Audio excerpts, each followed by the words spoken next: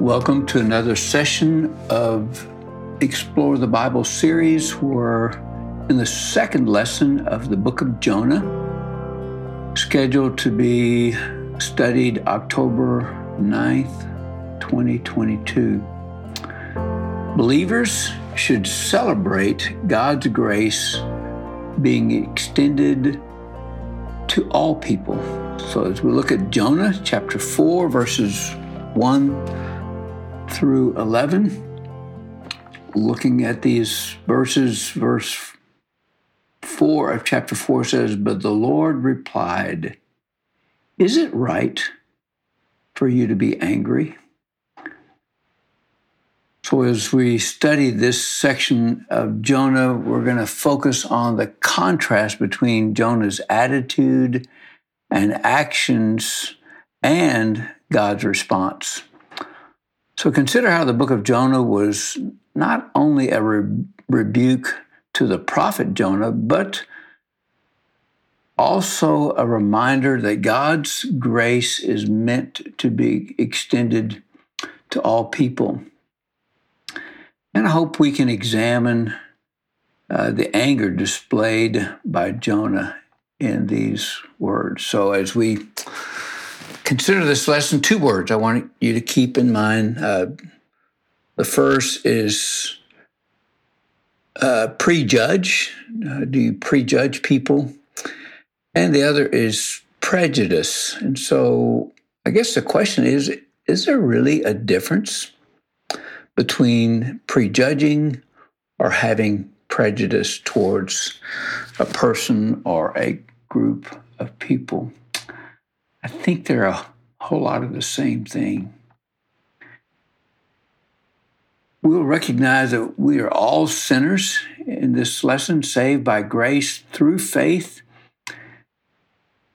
And we sometimes forget that God's grace and mercy are extended to all people. Jonah didn't want to share God's message with the Ninevites, but we saw in the last session that Jonah vowed to obey the second time. Today's session focuses on the next step as Jonah shares God's message. Looking at a broader context of not just chapter 4, chapters 3 and 4, after Jonah initially received his commission, he attempted to run. As we remember, he was thrown in the sea. He was saved by God and was brought back to dry land. And the Lord once again commissioned Jonah to Nineveh. This time the prophet did as God commanded him. Jonah went to Nineveh. He proclaimed God's word to the people, as we will see in today's lesson, even if it appears Jonah delivering his 8-word message was the least he could do, still be obedient to God. So when the people of Nineveh heard Jonah's message, they believed in God. When the king heard the message, he also believed. He commanded every person and animal to begin a fast. How do you make a cow fast? They were covered with sackcloth, and there was expressions of repentance before the Lord. They were hoping God would relent from the judgment he had declared to bring upon them through Jonah. Consistent with his character, when the Lord saw them repent and turn away from their sin, he relented from bringing disaster, and he declared through Jonah and refrained from doing it. And so the Lord was not the only one who demonstrated a consistency in character. Jonah was livid when he witnessed the Lord showing compassion on the people of Nineveh. It was then Jonah revealed the reason he didn't want to go to Nineveh in the first place. It was because he feared that this would happen. Jonah would rather die than witness God showing compassion to the Ninevites. So he asked God to take his life. When the Lord asked Jonah if he had a good reason to be angry, Jonah offered no reply. And so using a plant, a worm, and a scorching wind, God showed Jonah his selfishness and lack of compassion for others. So in contrast,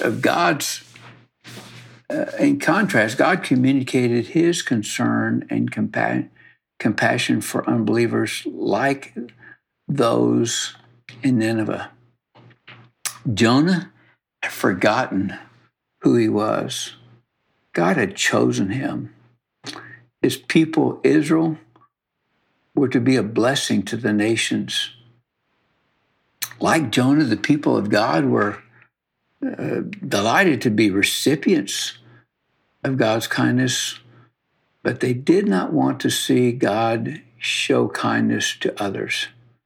The message of the book of Jonah was a rebuke, not only to the prophet, but to the people of God who forgot the reason God had chosen them to be his treasured people. So after the Ninevites repented and God relented, Jonah became furious and asked for God to take his life. He revealed his prejudice towards the Ninevites, stating that he did not desire to preach to them for fear of them turning to God. So let's go back now and look at chapter 4, beginning with verse 1.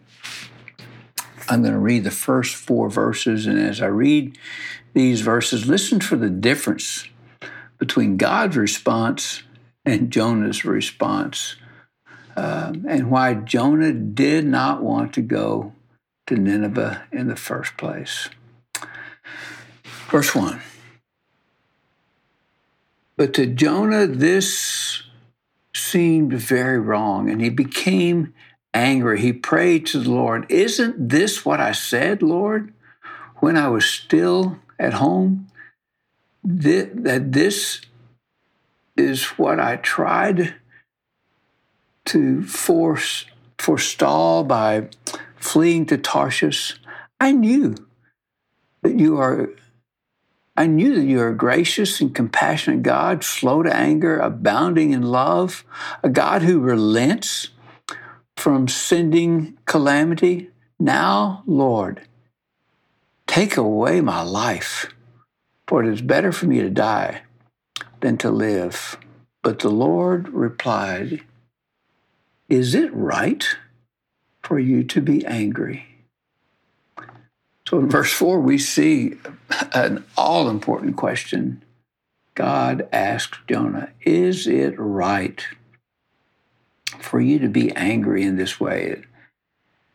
Evidence of Jonah's self-centeredness is seen. We see his prejudice in these verses. So why did Jonah become angry when God spared Nineveh? The Jews did not want to share God's message with Gentile nations in Jonah's day, just as they resisted that role in Paul's day. Go back and look at 1 Thessalonians 2, and you'll see the same attitude, that they had forgotten their original purpose as a nation. What was it? To be a blessing. Their nation was to be a blessing to the rest of the world by sharing God's message with other nations. Jonah thought that God should not freely give his salvation to a wicked pagan nation like Nineveh. Yet, this is exactly what God does for all who come to him today, who come in faith to him. Looking at verse 1 and 2, Jonah revealed the reason for his reluctance to go to Nineveh. He didn't want the Ninevites forgiven. He wanted them destroyed. He did not understand that the God of Israel was also the God of the whole world. So are you surprised when some unlikely persons turn to God in your life? Do you question when a person that has a bad character or a bad reputation repents and turns to God? Are you suspicious sometimes? Well, we'll see how that lasts. Might be your question. Is it possible that you and I view our view is just as narrow as Jonah's view was? We must not forget that in reality, we do not deserve to be forgiven by God. So in verse 3, Jonah had run from the job of delivering God's message of destruction to Nineveh. Then he wanted to die because destruction wouldn't happen. He had forgotten God's mercy for him when he was inside the fish. Jonah was happy when God saved him, but he's angry that Nineveh is being saved. Learning a valuable lesson about God's mercy and forgiveness.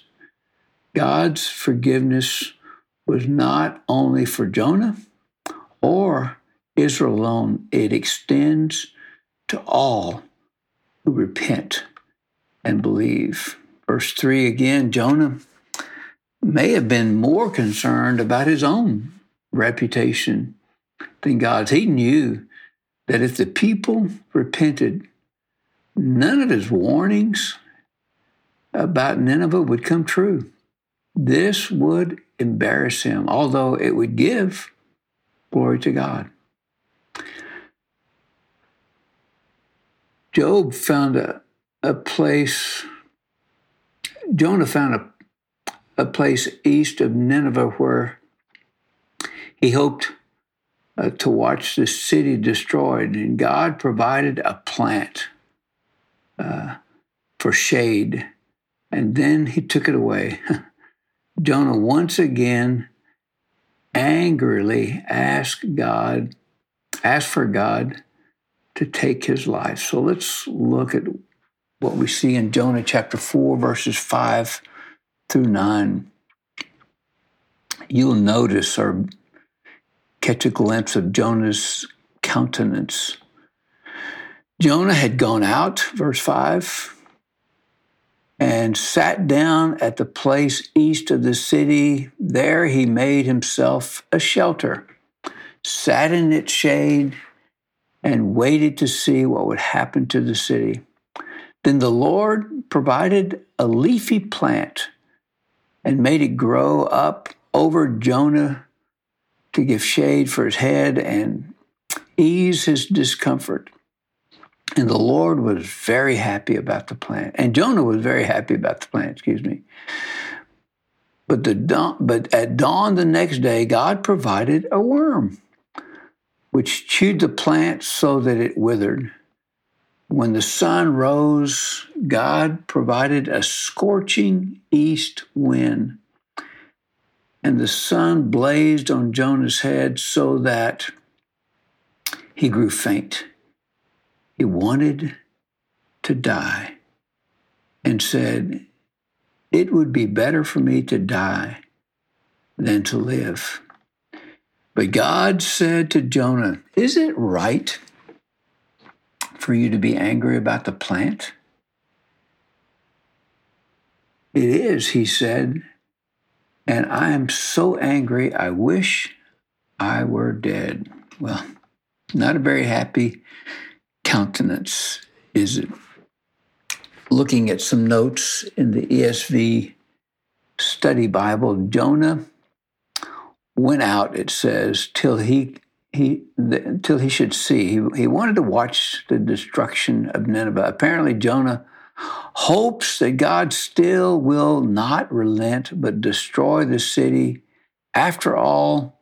So he sat under it in the shade, and Jonah is both emotionally angry and physically angry. And so the Lord God appointed, verse 6, this is the second use of the verb appoint. We saw it in chapter 1, verse 17. The kind of plant appointed is not known, but it could be a castor oil plant or maybe a gourd plant. Both have large leaves and are most common suggestions for this. Discomfort or evil refer both to Jonah's outer discomfort and his inner evil. Jonah was exceedingly glad. The grammar of this phrase is identical with at the beginning of chapter 1, verse 4. It displeased Jonah exceedingly, we see, and underscores the contrast between Jonah's anger and the salvation of Nineveh and the joy at his own salvation. So he's glad when he was rescued from the fish, but not too happy when Nineveh is rescued. Verse 7 and 8 suggests God appointed a worm.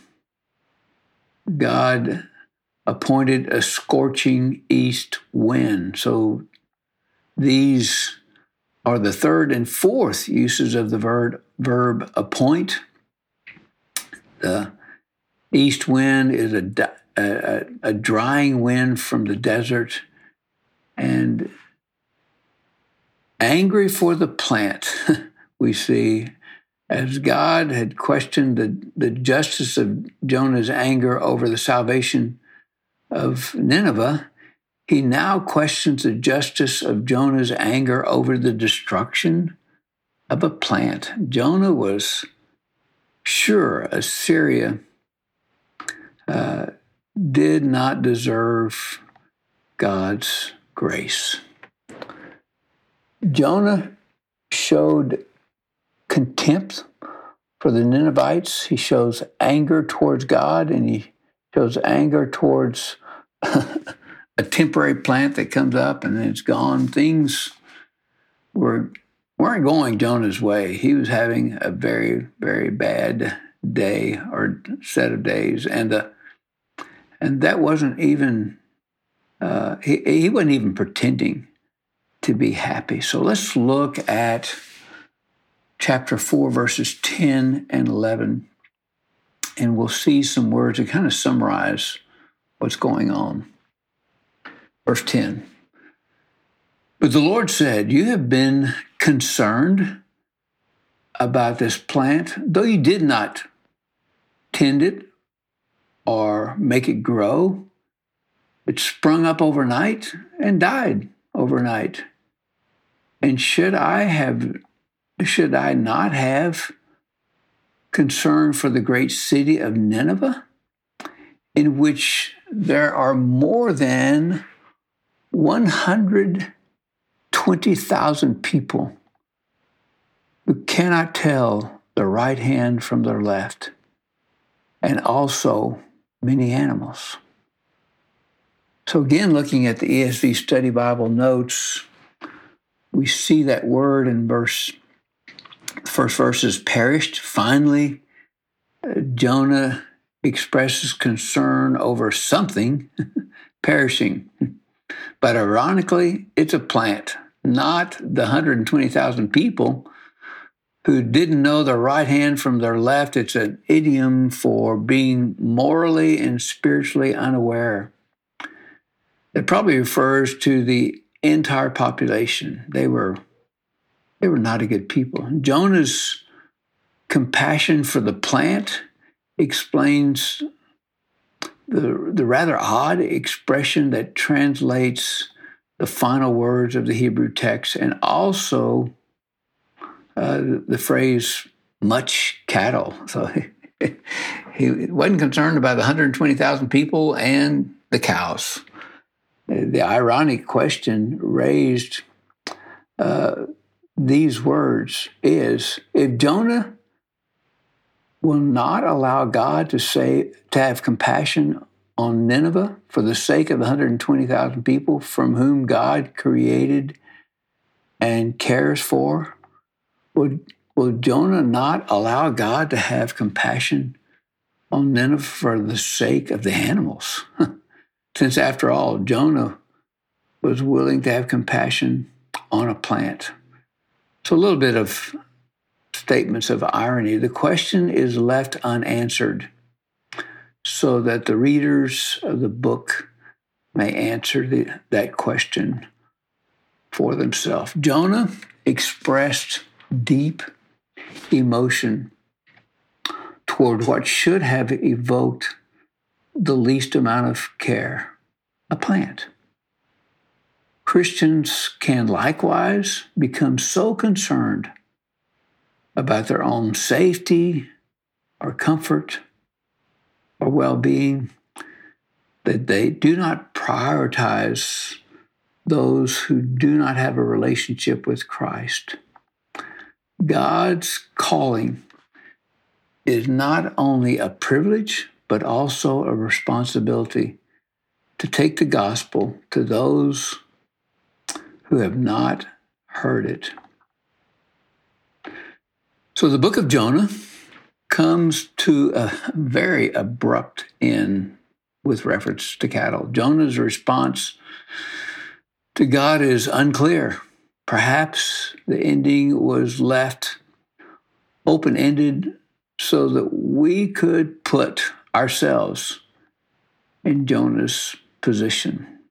What are the applications to this passage? Believers should examine their lives for prejudices that get in the way of fulfilling God's redemption in this world.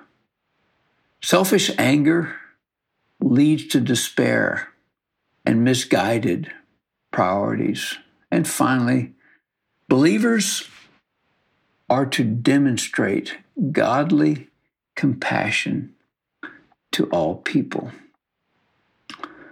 So as we close, ask God to help each of us overcome our prejudices and look for ways to share the gospel joyfully with all people. I close with an old hymn. We've a story to tell to the nations. I'll read the first verse and refrain. We've a story to tell to the nations that shall turn their hearts to the right, a story of truth and mercy, a story of peace and light, a story of peace and light.